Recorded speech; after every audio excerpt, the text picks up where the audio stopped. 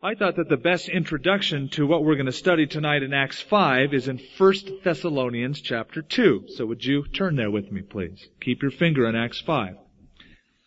Because what is happening in Acts chapter 5 is what you could call a landmark case. In fact, the persecution of the early church in the first few chapters of the book of Acts becomes a role model for those other Christians who are persecuted after this. Now, persecution happened to be a way of life in the early church. Today, it's something we hear about in other countries. We don't have it in the United States as they had it back then. Yes, we have our share of it, but certainly not to the extent that the Roman Christians had, when 10 million of them were killed. And so the way these Christians handled the persecution in Acts 5 became a role model for Christians after that. And in 1 Thessalonians 2, verse 14, we read, "For you, brethren, became imitators of the churches of God, which are in Judea." And that's what we're reading about in Acts 5. Persecution in the church at Judea, in Christ Jesus.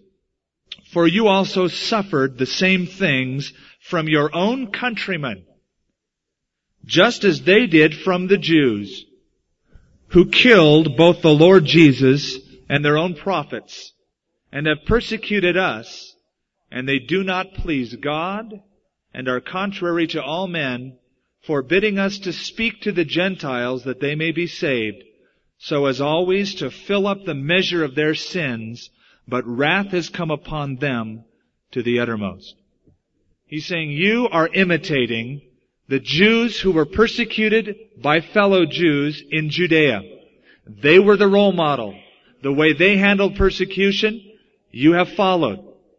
And so it's a landmark case, what we're reading in Acts chapter 5. And as we said last week, you could entitle this whole section of chapter 5, Truth and Consequences. This is part 2 tonight. The truth is preached, and whenever the truth is preached, there are consequences. There are repercussions. As we said last week, every action will produce an equal and opposite reaction. When you preach the gospel with great zeal, expect to get fired upon. And that's what we see happening here in this section. In verse 22 of Acts 5, we are told, "But when the officers came and did not find them in the prison, they returned and reported." We should probably stop and just quickly backtrack what has happened. The early church preached the gospel out in the streets.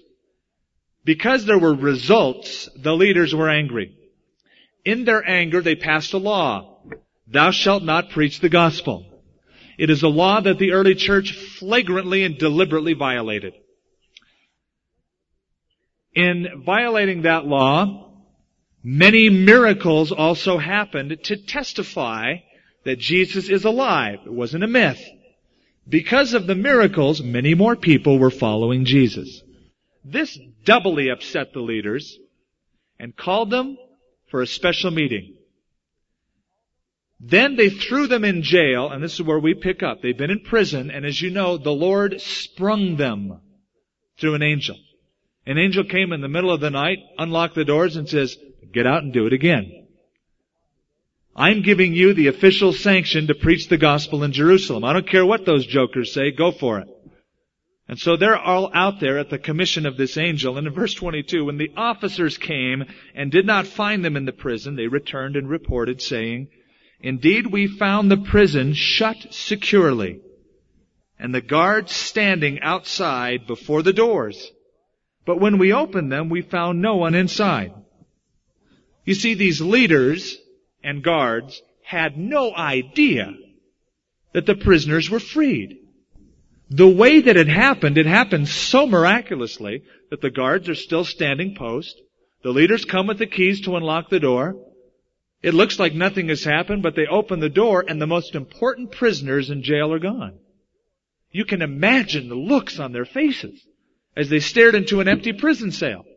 I'm thinking, what are we going to tell the bigwigs, the chief priests? When they find out about this, we're history.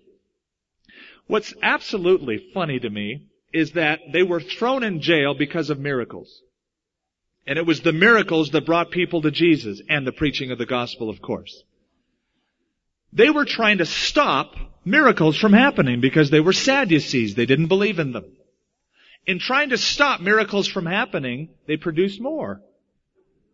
Thrown into prison, an angel miraculously sprung them. And so that the guards are still hanging out in front wondering what's going on. And so now in verse 24. Now when the high priest and the captain of the temple and the chief priests heard these things, they wondered what the outcome would be. What a contrast between the Sanhedrin. If you're unfamiliar with who they are the 70 ruling bigwigs of the Jewish religion at that time. And what a contrast between these fellas and the disciples, the apostles. Now the Sanhedrin were educated. They had theological training. They were ordained. They were important, but they had no power. These apostles were fishermen, poor, untrained, ignorant men. That's what the Sanhedrin said about them, but walked in great power. The Sanhedrin tried to protect their lives, protect Judaism, keep things status quo, keep their lives comfortable, while the disciples, on the other hand, were willing to risk their lives, their own necks, to preach the gospel. These guys were unstoppable. No matter what the Jews tried to do, no matter what the Romans tried to do, you couldn't stop these band of men and women. They were sold out for the gospel. Now, there's a reason why persecution erupted in the early church. Listen to what Jesus said when He got His disciples together on one occasion. But all of these things they will do to you for my name's sake, because they do not know Him who sent me. And being ignorant of God and ignorant of God's ways, they persecuted the early church. Remember, Jesus hung on the cross, and the first thing He said was, Father, forgive them. They don't know what they do. They're ignorant. They don't know you. In their ignorance, they're acting this way. They were ignorant of God, even though they claimed to be the leaders of the traditions and the leaders of spirituality for the nation. They were ignorant. And we see here a kingdom clash, is what I call it. That's basically what persecution is. You get the kingdom of darkness, controlled by the devil, opposed to the gospel, and you get the kingdom of God, run by Jesus Christ, filled with people like you who love Jesus, and you get both of those kingdoms together and you're going to have fireworks. They rub up against each other and you're going to have persecution. That's why Jesus said, they do this to you because they haven't known the Father, the one who sent me. As I read through this chapter, I find that between chapter 4 and chapter 5, even though they've been threatened, and even though in this chapter they are beaten, their convictions are unchanged. They don't weasel out of it. They don't try to be diplomatic and say, maybe we can strike a compromise here. We're getting tired of being hassled, threatened, beaten. So tell us what you want, and we'll strike up a compromise. They didn't do that. They believed what Jesus said, that you can't serve two masters. You're going to love one and hate the other. They were sold out to Jesus. They had made a decision. It was too late to turn back now. But you know what? There is a way for you to get out of persecution. You can weasel out of persecution by not making a stand for Jesus Christ. Now, I'm not saying that you should be obnoxious, and some people are very good at that. Some people are good at being absolutely weird and strange and obnoxious to people, and they do it in the name of the Lord. They become very offensive to people in the way they share. And they give the Lord a bad name. But all who live godly in Christ Jesus will suffer persecution, some kind. Whether it's from your family who don't agree with you, from certain members of your circle that you're involved in, of friends who laugh at you, but you will be persecuted if you live a godly life. Jesus said, beware if all men speak well of you. You can tell a lot about a person by his enemies as well as his friends. Thank God for the enemies you have, if they're the right ones. When people take pot shots at me, I kind of look at who it is, and I actually thank God for the ones doing it. I consider the source and say, thank you, Lord. Coming from them, that's a compliment. They didn't change their convictions at all. Verse 24 is something that just stood out to me this morning. When the high priest, the captain of the temple, here's the big wig of the Jews, and the chief priests, the associate big wigs, heard these things, I love this, they wondered what the outcome would be. They wondered what the outcome would be. Do you remember when Jesus was alive, reading the Gospels, that there was an attempt to quench this movement of God? When Jesus died on the cross, members of this council approached Pilate, and they were afraid of this resurrection idea. They said, Pilate, we heard this deceiver say while he was alive that after 3 days he would rise from the dead. Now, it's ridiculous. However, give us a lot of men to guard the tomb. Just in case the disciples steal the body and the last deception will be worse than the first. So Pilate said, here, take a guard, make it as secure as you know how. Now get out of here. And they did it. Jesus rose from the dead. People started telling other people in Jerusalem, he's alive.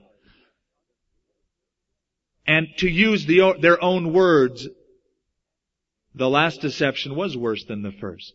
It wasn't a deception, of course. The movement grew and grew. It was out of their control. And then we read in the book of Acts chapter 3, the man at the gate beautiful was healed. He was walking around the temple, jumping and leaping and praising God. What happened? These disciples were brought before the Sanhedrin again. And they said, we command you not to speak at all or teach in the name of Jesus Christ. Do you remember Peter's response? Peter said, now listen, whether it is right to obey you more than God, you figure that out. But we cannot but speak the things which we have heard and seen. And they went right back out and they did it again. The miracles continued. They were brought before these guys again. They were put into prison. An angel sprung them.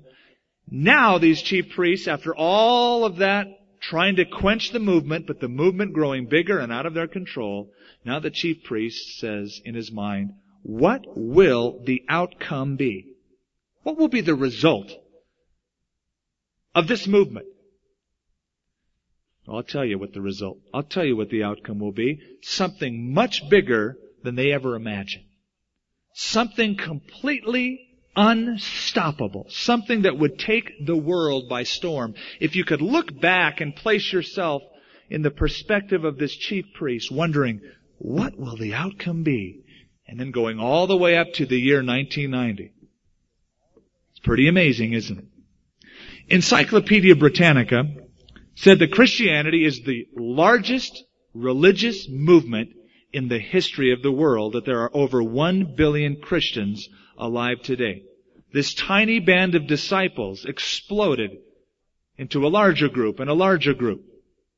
Even though the Jews tried to stop it, the gospel went from Jerusalem to Judea, to Samaria, to Syria, to Ethiopia, northern Africa, all the way up to Asia Minor and finally to Rome. In the midst of opposition, it grew. That's what the outcome was. Then the gospel went to Rome. And when the Christians went to Rome, they faced the opposition of persecution because the Romans worshipped Caesar and the Christians didn't. And there was a law that said once a year you have to pay homage to Caesar and say Caesar is Lord. And the Christian says, no way. Jesus is Lord. Forget Caesar. Well, they got killed for it. 10 million of them got killed for it. And they were tortured and persecuted. What happened to the church? What was the outcome? Did they die off? No, they grew bigger. The more persecution, the bigger they grew. Then as time went on, there was the conflict of heresies. The Gnostics, many other groups with all sorts of garbage doctrine trying to infiltrate the church. What happened? Did the church die off? No, it grew stronger. They got together and said, this is what the Bible teaches, and those people are cultists and heretics. And the church narrowed its focus biblically, and it grew stronger through all of the conflicts. Then as time went on, there was the conflict of corruption, where pretty soon, through all of the traditions and rituals brought into the church, people started selling indulgences for a large sum of money. You could, with a large sum of money, buy yourself out of purgatory. In fact, relics of the saints were brought into the streets of Rome. And if you paid enough money, you could see them. And if you saw the relics of these dead saints, they'd guarantee you 2 million years off purgatory. Kind of a good deal. But in the midst of that conflict of corruption, did the church die off and become totally anemic? No. God raised up a bold theologian named Martin Luther, who wrote down what he saw wrong as he compared their teachings with the Bible, and he nailed them to the Wittenberg door, and a new movement swept through Europe called the Great Reformation. What will the outcome be? What will be the result of these Christians? They're out of control. They're out of prison. Through all of the conflicts, they grew stronger. Well, even after the Great Reformation, there was the conflict of apathy, where the Protestants started being smug in their doctrine and dead in their doctrine and practice. And God raised up a guy by the name of Count Zinzendorf, who inspired the Moravians with a missionary zeal to go preach the gospel to every living creature. It was his messages that inspired John Wesley in England, who rode 5,000 miles a year on horseback to preach the gospel, and Jonathan Edwards to preach the gospel in the United States of America. What will the outcome be? Let me sum it up like this. In the year 1900, 7.5% of the African population were considered Christians, nominal as well as evangelical. Today, 33% are believers. It's estimated by the year 2000, 50% will be believers, will be Christians. In South America, the birth rate annually is 3%. The born-again rate is 10%. They're getting saved quicker than they're being born. In Korea, at the turn of the century, there were no registered Christians in any kind of movement at all. From that today, 10% of the entire nation is considered Christian. It is estimated that every single day, 70,000 people in the world make a commitment to follow Jesus Christ. And every single day, every week, 3,000 new churches open their doors. 3,000 new churches are planted. What will the outcome be? Something totally out of your control, chief priest. A movement that you can't stop even though you want to stop it. Because every time you persecute these people, God gets them out. And they preach, kill them, more will be raised up. Kill them, more will be raised up. Persecute them, God will raise up more. Now, I want to be a part of that movement, don't you? I don't ever want to sit on the sideline and think, oh, God's doing a great work. Go at it. I want to be part of it. I want to be part of that outcome of the Holy Spirit moving in these days. I believe we're in the last days. Even if we're not in the last days, we have a generation of people who needs to be won for Jesus Christ. And Billy Graham once said, God will not hold us responsible for the past generations or the future generations, but He will hold us responsible if we have reached this generation with the gospel or not. And I believe that's right. Jesus told us to go out into all the world. Now we've got radio, we've got television, we have books, we have tapes. Let's use them. All the available means to share the gospel with every living creature. They wondered what the outcome would be. Then one of them came and told them, look, the men you put in prison are standing in the temple and they're teaching the people. What would the outcome be? I'm sure the chief priest is just wagging his head going, oh, mercy. Now what do we do? And the captain went with the officers and brought them without violence. You want to know why? For they feared the people, lest they should be stoned. There's so many people following the Lord and listening to the teaching of the apostles that if they were to raise a ruckus with them, they might personally be stoned. And so they were very nice about it. Hi, we'd just like to have a little chat with you boys. Come on in. And when they brought them, they set them before the council. And the chief priests, or the high priest, asked them, saying, "Did we not strictly command you not to teach in this name?" Isn't it interesting that they wouldn't even mention Jesus' name? Just this name. "And look, you have filled Jerusalem with your doctrine." I'm sure Peter and John were going, "Hot dog," under their breath. Did you hear that? We filled Jerusalem with our doctrine. That's pretty good news. Now the high priest meant that as a chop. I'm sure it was a compliment to the apostles. Wouldn't it be wonderful if somebody came in and said, "You filled Albuquerque with your doctrine"? All right. We've been trying to do that for a long time now. Thank you very much. That's a compliment coming from you.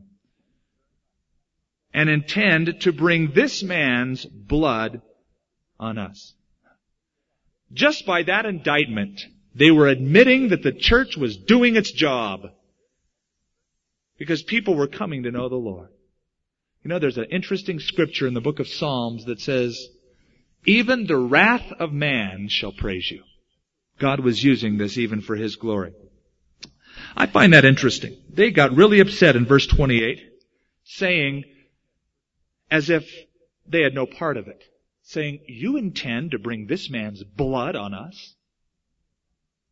I find that interesting because in the Gospels, when Jesus stood before Pontius Pilate, Pilate wanted to release Jesus. He knew he was innocent. He said, "I find no fault in this man, let him go." But it says that the chief priests, the council, spoke to the multitudes and persuaded them to release Barabbas instead of Jesus. And so they shouted, "Barabbas," because the chief priest said, "Say Barabbas, say Barabbas." Everybody said, "Barabbas, release Barabbas." And Pilate said, "What shall I do with Jesus, who is called the Christ?" You remember their cry. "Crucify him! Crucify him!"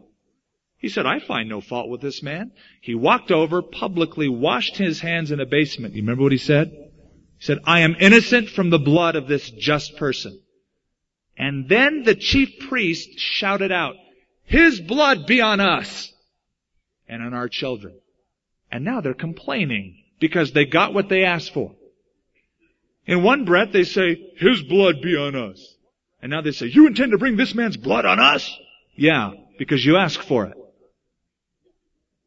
You signed a contract a few months ago, now you're trying to get out of it, aren't you? You said, "Crucify him and his blood be upon us."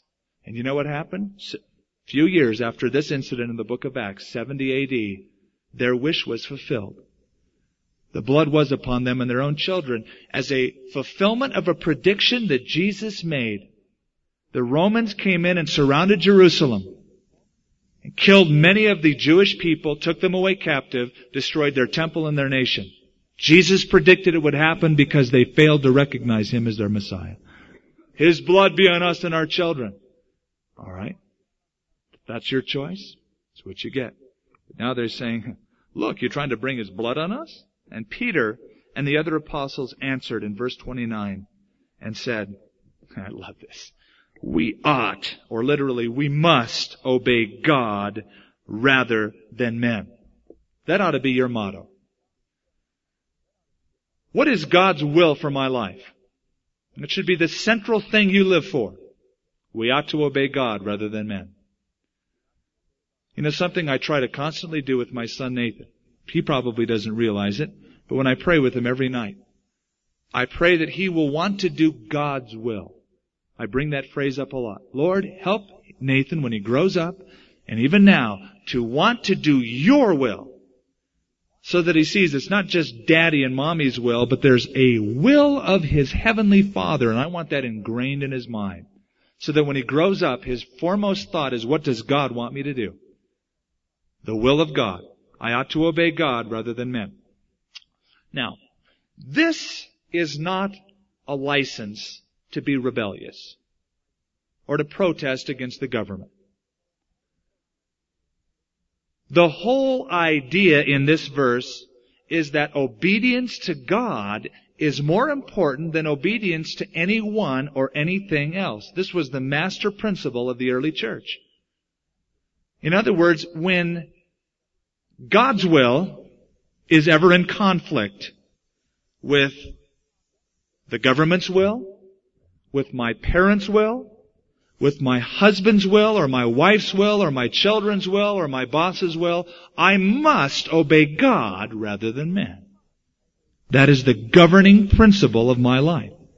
Now you see that little 4-letter word in there? Obey. We must obey. That's a rare word. It's only used 4 times in the New Testament.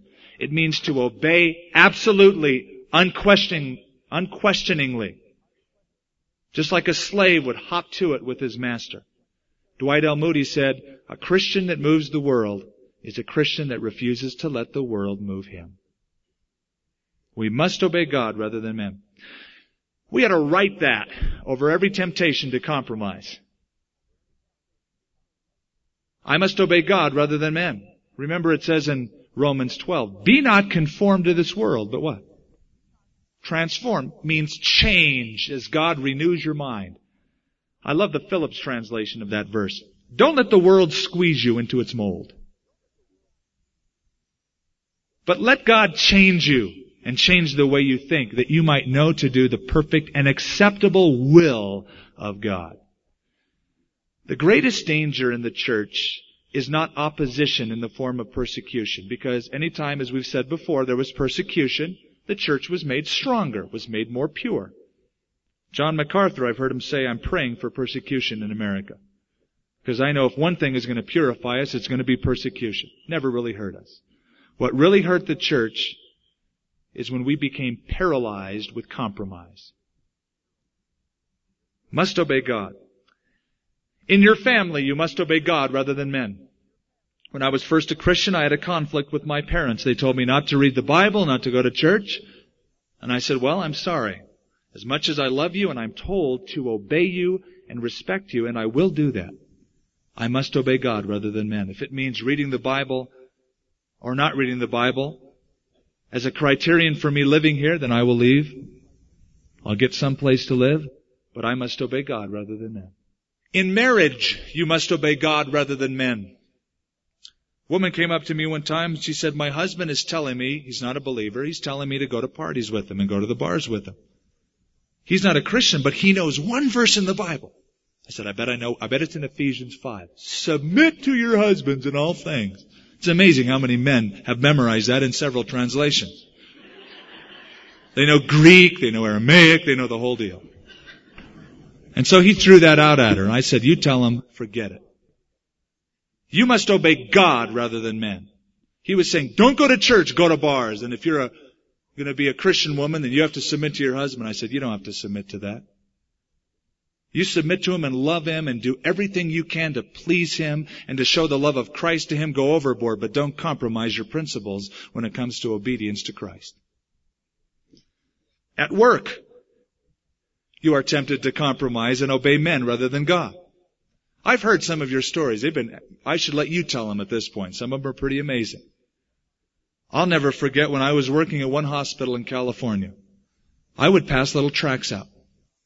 I would try to do the best job of anybody on my crew so that they could never get me for doing a lousy job. I tried to work extra and work really hard. And I noticed that people would put up signs that said, party, get trash, bring your own booze, get loaded. And they would pass out little flyers and little tracts, if you will, to all these parties. They'd also pass around garbage literature. My boss came to me one day and said, I'm sorry, I cannot have you pass out these Christian tracts anymore and put up this literature on the bulletin board of coming to Christian concerts. I said, well, you know what? I appreciate that, but as long as you're going to put up that stuff, I have the right to do that.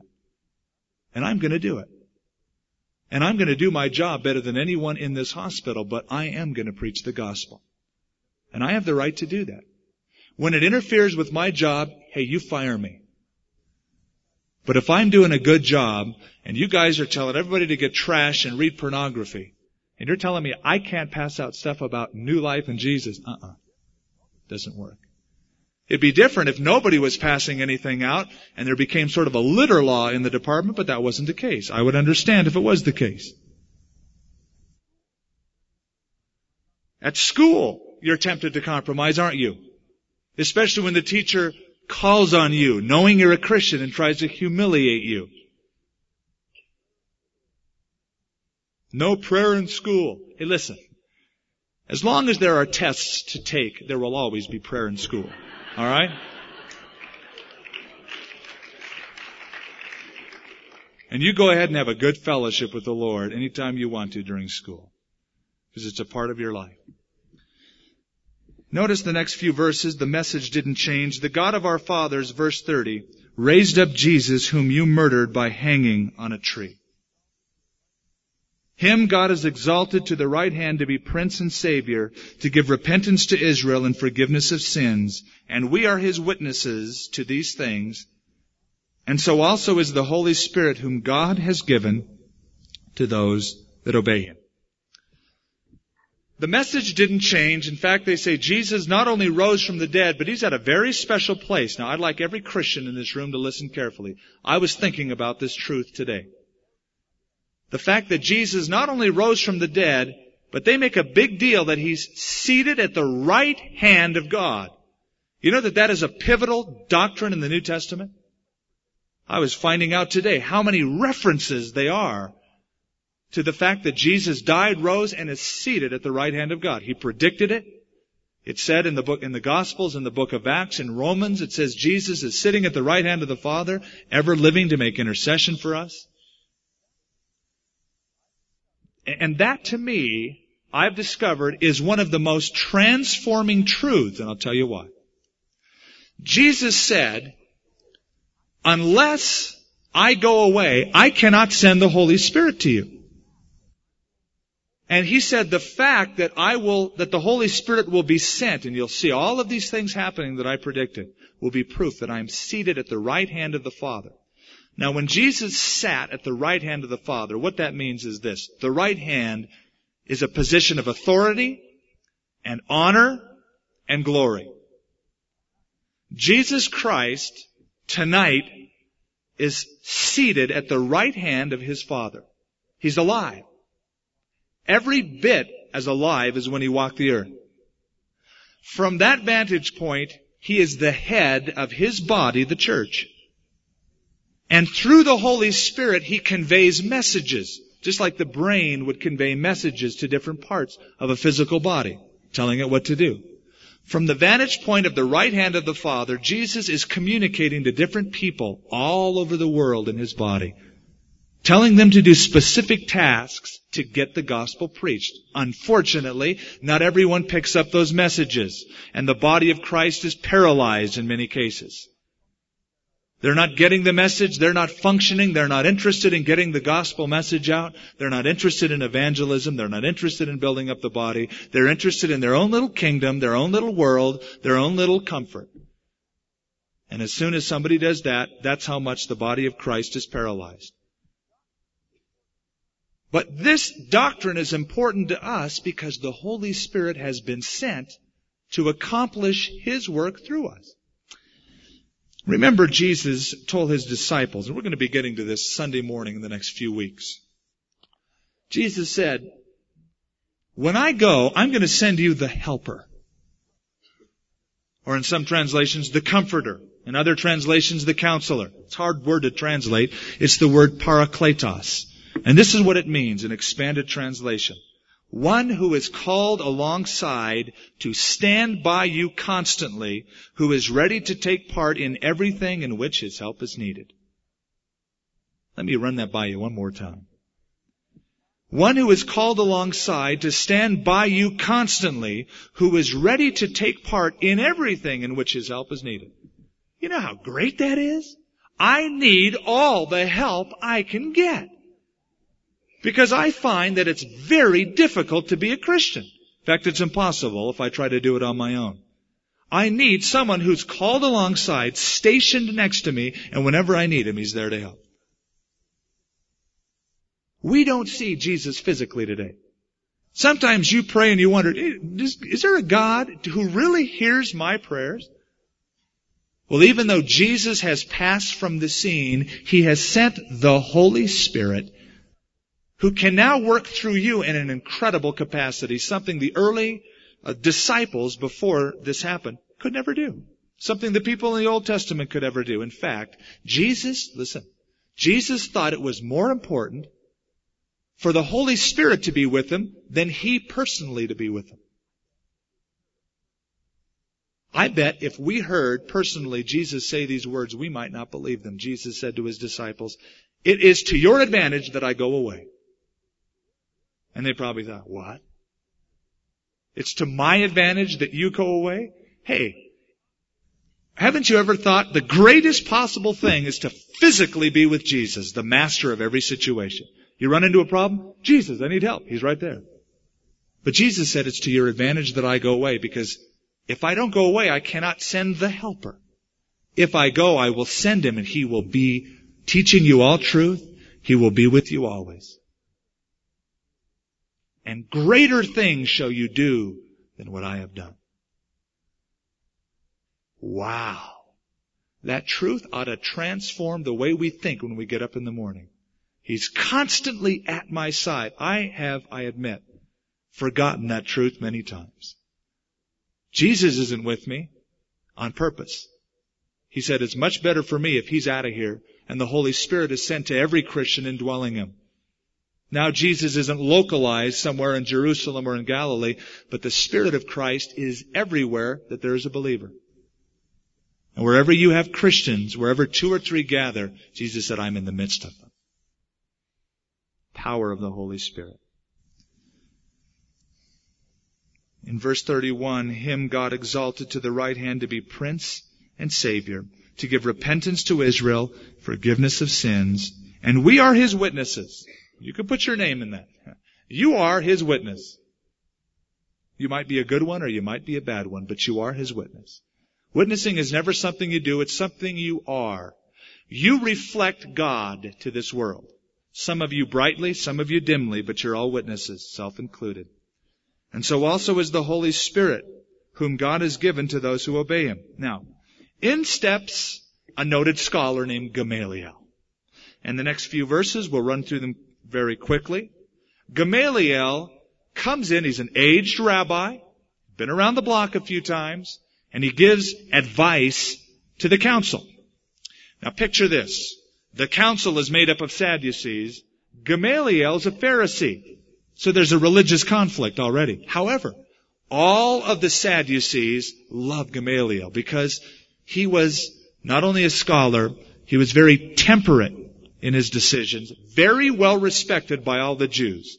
In fact, when Gamaliel died, the man we're about to read, when he died, it was said, quote, when Rabbi Gamaliel the elder died, the glory of the law ceased and all purity died. That's how much respected he was. In fact, Paul the Apostle was tutored by Gamaliel. He sat at the feet of Gamaliel. In fact, it is recorded that Gamaliel said something very interesting of Paul. That Paul was one of those scholars that you just couldn't give enough books to. He was always asking for books. He was a voracious reader. He'd read everything. And he'd always ask for more literature. Gamaliel said we couldn't keep up with him. In the next few verses, he comes up with some very cool-sounding, temperate logic, but it's poor logic. Let's read on. When they heard this, they were furious, and they took counsel to kill them. They were emotionally distraught. However, one in the council stood up, a Pharisee named Gamaliel, a teacher of the law, held in respect by all the people, and commanded them to put the apostles outside for a little while. He said to them, men of Israel, take heed to yourselves what you intend to do regarding these men. For some time ago, Theudas rose up, claiming to be somebody. A number of men, about 400, joined in. He was slain, and all who obeyed him were scattered and came to nothing. After this man, Judas of Galilee rose up in the days of the census and drew away many people after him. He also perished, and all who obeyed him were dispersed. Now I say to you, keep away from these men. Let them alone. For if this plan or this work is of men, it will come to nothing. But if it is of God, you cannot overthrow it, lest you even be found to fight against God? And they agreed with them. And when they had called for the apostles and beaten them, they commanded that they should not speak in the name of Jesus, and they let them go. Logic sounds good, but it's wrong. He's not here to defend himself, but I'm going to poke holes at him anyway. Gamaliel classified Jesus with two rebels, Theudas and Judas, people who historically were known to hate the Romans, love the Jews, and create a band of people to follow him. They were rebels, they were insurrectionists, and they were squelched by the Roman government. Gamaliel, instead of examining the evidence for the resurrection, for the miracles that were happening, automatically classified Jesus with two rebels. However, did Judas or Theudas ever do the works that Jesus did? Did these guys ever raise dead people? Turn water into wine? Heal people? Did Judas or Theudas ever rise from the dead? No. He didn't examine the claims. He automatically stuck them in line with many other zealots. Second, he assumed that if something is not of God, it will fail. And that if it grows big, it's got to be of God and we can't resist him. Well, that's wrong. The test of truth is not success. If that were true, then we would hail Sun Myung Moon, the Mormon Church, and Islam. All of them have grown. It's been amazing in their growth. But we wouldn't hail them as being right just because they grew.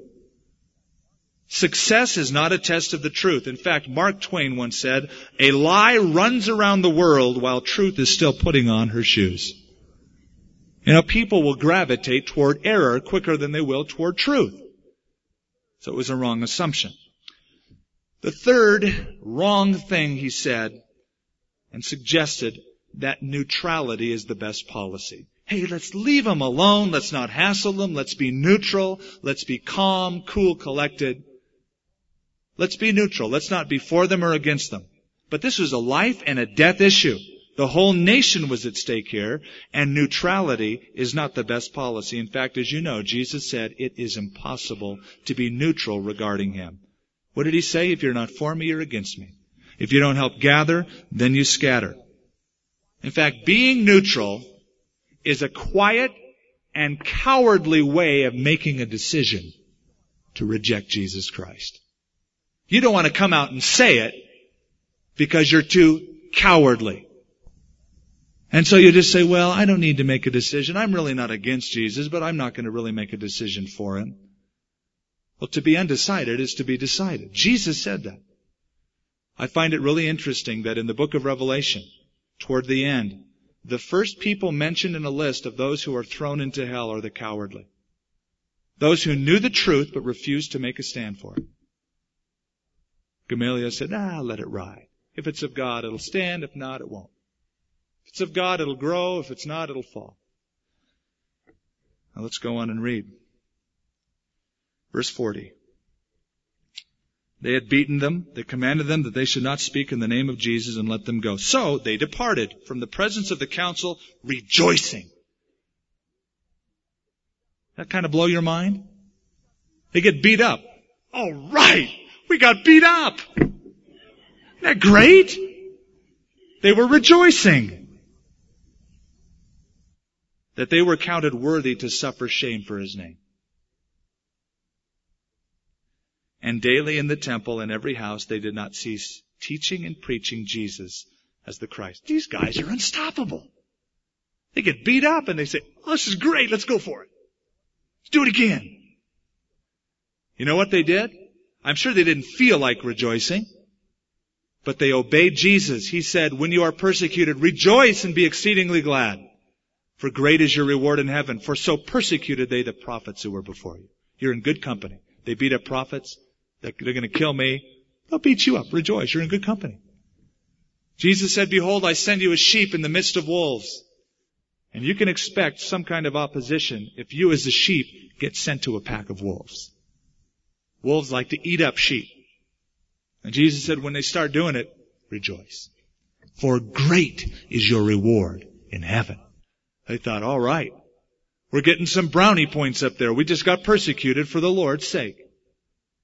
We were counted worthy to suffer shame for His name. And they went at it again. And verse 42 you might take as a model for your own personal evangelism. And daily in the temple and in every house they did not cease teaching and preaching Jesus as the Christ. First of all, they did it daily. They preached the gospel daily. You know, again, I quoted Dwight L. Moody. Let me quote him again. Dwight L. Moody was a great evangelist in Chicago. Great revival sprung up because of him. He was committed to leading souls to Christ. He was the one that really came up with the altar call in any form of notoriety, and people criticized him. Altar call, it's kind of crass. And one lady came up to Dwight L. Moody one time and was angry with him. She said, I don't like your methods of evangelism. He said, well, tell me yours. She goes, I don't do it. He said, I like mine better than yours then. Don't criticize me unless you're doing it better. Dwight L. Moody said that he wants to speak about spiritual matters to one soul every day. And he quoted as saying, I live for souls and for eternity. I want some soul to be won to Christ. Daily they preached, and notice, they did it in the temple. The temple was the place where the religious people came. They were very religious, but they didn't know Jesus. Some of your best witnessing can be in church. Because religious people go to church, and you might want to ask them about their soul, about their walk with Jesus. Not to intrude on them, but to be really concerned, wanting to disciple them, wanting to grow them up. Daily in the temple, where the religious people gathered, and notice, in every house. Now what that means is, people not only had church in the temple as Jews, and they were in the temple till the Jews kicked them out. And Paul went to the synagogues in every city until they kicked them out. And so they started having church, not in formal church buildings, and it wasn't because they were down on church buildings, it was because they didn't have any, but they did have homes. So they started having church meetings in homes. And I think the point for us is to take Christianity outside the four walls and bring it into the home. And share the gospel with our family. Jesus told the young man who was demon-possessed that he healed, go back home and tell your family all that I've done for you. And then you will notice that their witness involved teaching and preaching. And I think there needs to be a balance there, especially today. Preaching means to evangelize. That's where we get the word evangelizo or ezo, to preach or proclaim the gospel. We do that to unbelievers. You don't preach to believers. You preach to heathens. You proclaim the gospel to them.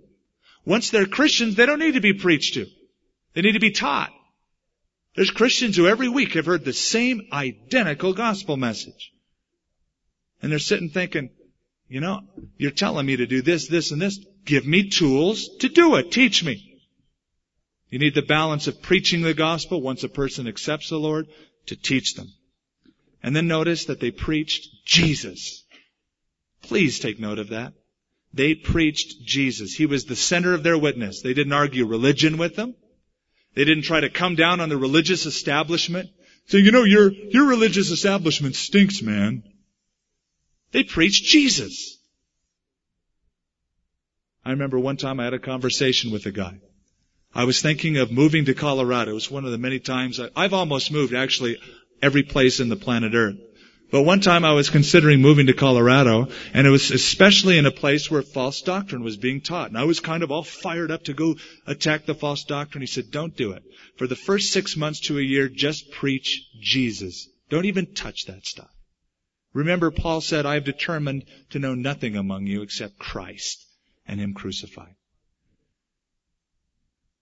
And it was done by these apostles, by the early church, the disciples of Christ. One person in his book said, Jesus did not commit the gospel to an advertising agency, but He commissioned disciples to do it. Nothing can take the place of personal evangelism, of sharing your faith, of sharing the truth. Oh, but there'll be consequences. Great, more power to you. Then you too can rejoice that you're counted worthy to suffer for His shame. Let's pray. Heavenly Father, we want to thank You that the gospel changes people's lives. Paul said, I'm not ashamed of the gospel of Christ. It's the power of God unto salvation for everyone who believes, to the Jew first and also to the Greek. Thank You, Lord, that 2,000 years after this event, at least up to this point, we see what the outcome would be. As the chief priests wondered, what will be the result? And today, where 70,000 people daily make decisions to follow Jesus. What a wonderful outcome. We want to be a part of your move in the 1990s. Every one of us can have a part. And so, Lord, we pray that you'd raise up those of us to go out into all the world, locally here in our town. It's just as important as going anywhere else. But give us a heart, Father, for the lost world. And even if we're threatened and even if we suffer opposition, we will go out and daily proclaim. For we ask it in Jesus' name. Amen.